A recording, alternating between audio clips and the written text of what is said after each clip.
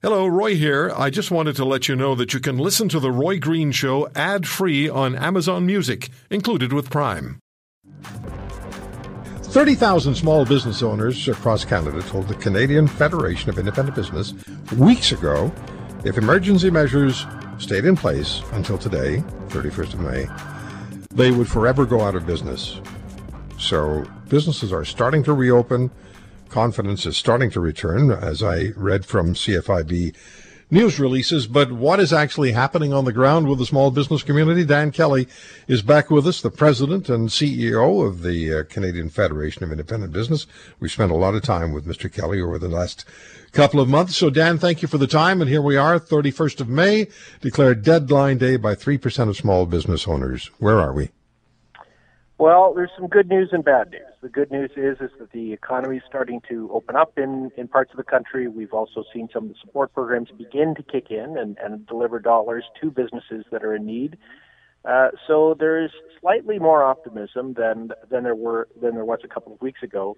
The most recent number, Roy, that we are about to share is that there's 12% of businesses that are right now thinking seriously about closing or closing their business altogether or going bankrupt. So that's different than those that worry that this may happen.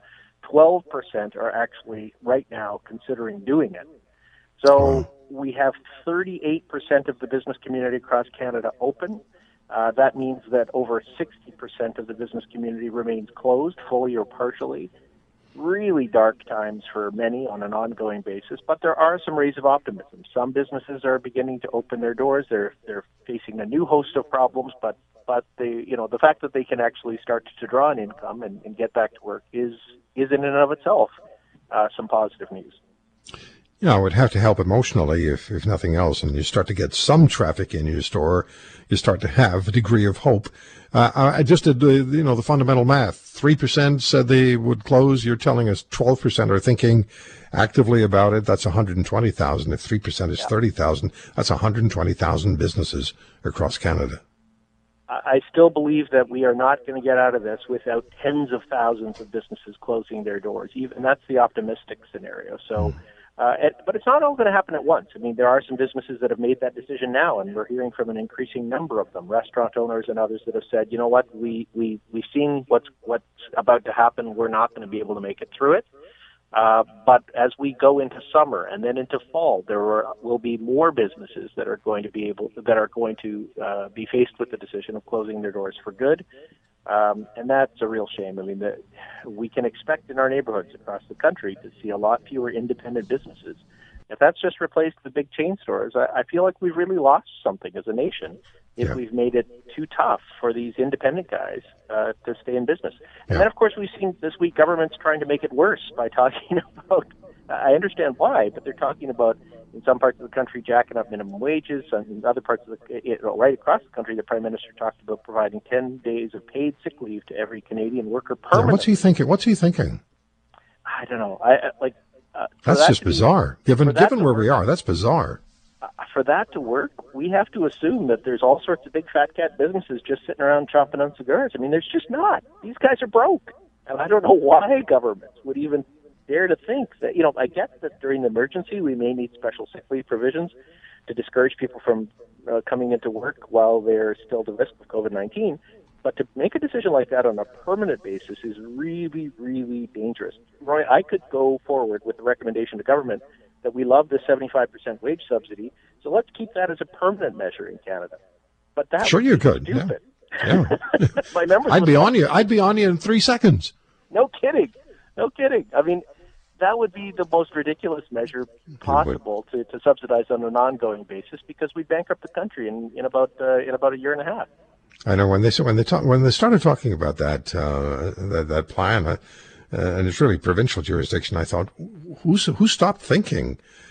And there's another part to that story. I won't drag you into it because that's not what you're here to talk to me about.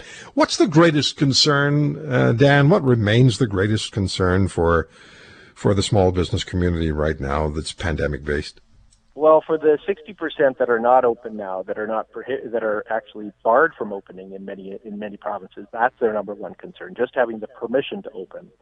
Second to that is being able to, on a practical basis, serve customers once again, because for many, these ongoing physical distancing requirements, needed as they may be, are really going to deal a tough blow to businesses. If you're a restaurant that was barely making money beforehand, now is only able to serve 50% of the normal customer volume, you're in for months and months and months of losing money if you want to stay open. So getting customers feeling safe enough to come back is a big part of this, and we're working on some measures to try to do just that. You know, not far from where I live, there's a liquor store, provincial liquor store, the Liquor Control Board of Ontario, an LCBO store, and it has within 30 seconds walk several small businesses that were forced to close. And to me, that has sort of, when I drive by, and once in a while I stop in, but when I drive by, that to me speaks so loudly. Dan, thank you for what you do, and thanks for joining us today, and we'll obviously be staying in touch.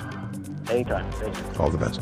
Dan Kelly, President, CEO of the Canadian Federation of Independent Business.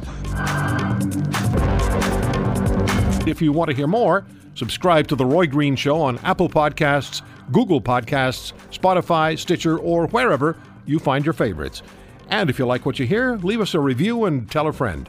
I'm Roy Green. Have a great weekend.